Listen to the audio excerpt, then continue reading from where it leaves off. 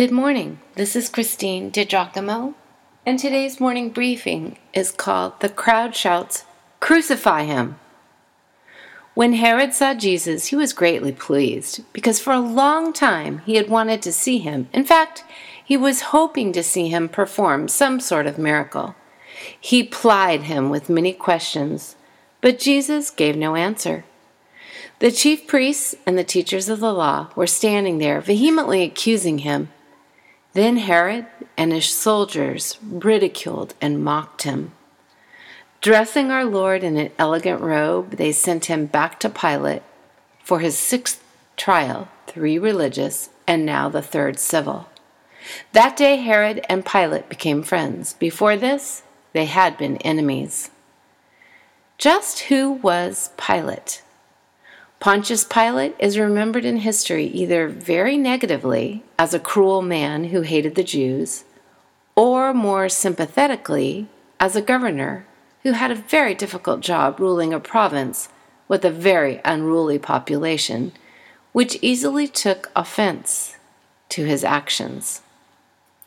He ordinarily resided in Caesarea, but was in town to keep Jewish Passover fervor in check. While Pilate was sitting on the judge's seat, his wife sent him this message: "Don't have anything to do with that innocent man, for I have suffered a great deal today in a dream because of him."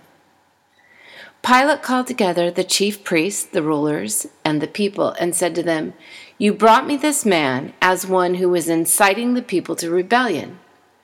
I have examined him in your presence and have found no basis for your charges against him. Neither has Herod, for he sent him back to us. As you can see, he has done nothing to deserve death. Therefore, I will punish him and release him." Punish Jesus? Yes, it would mean a flogging, because Pilate hoped that would placate the Jews, and there would be no further talk of execution. Indeed, the flogging took place. It would appear on the platform where the trial had been held, and in the eyes of the large crowd that had assembled. Jesus was stripped and stretched against a pillar, or bent over a low post, his hands tied, so that he had no means of defending himself. The instrument of torture was a sort of cat-o'-nine-tails, with bits of iron and bone attached to the ends of the thongs. The flogging was carried about by 1 or 2 trained Roman soldiers whose blows cut Jesus' skin and drew a lot of blood. In these sorts of floggings, the victim frequently died in the midst of the operation from so much blood loss. Pilate's plan of releasing him depended on his being able to show the Jews that Jesus had severely suffered. So Jesus was mercilessly flogged, and the crowd watched? What? I can't help but wonder what faces could be found in that crowd. Where were the disciples, and why didn't they vehemently shout, "This man has done no wrong.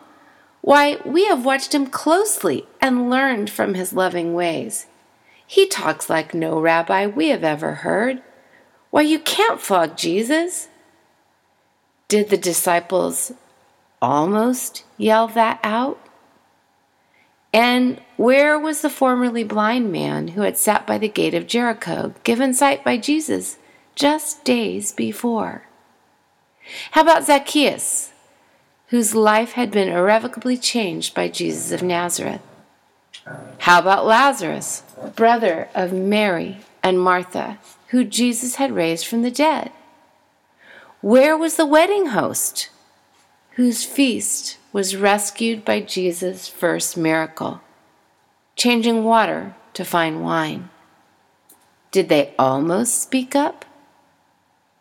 Did they almost step forward? I wonder if I would have yelled, "Stop!" Of course, at the risk of my life. Would you have spoken out for Jesus? I mean, do you now?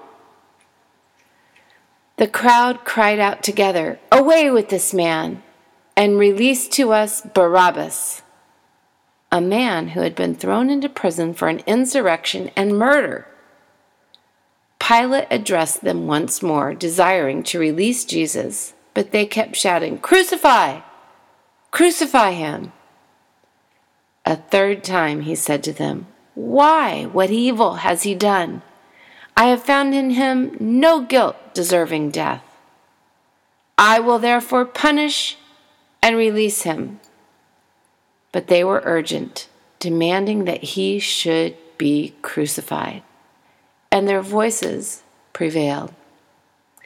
Pilate released the man who had been thrown into prison for insurrection and murder, for whom the people asked.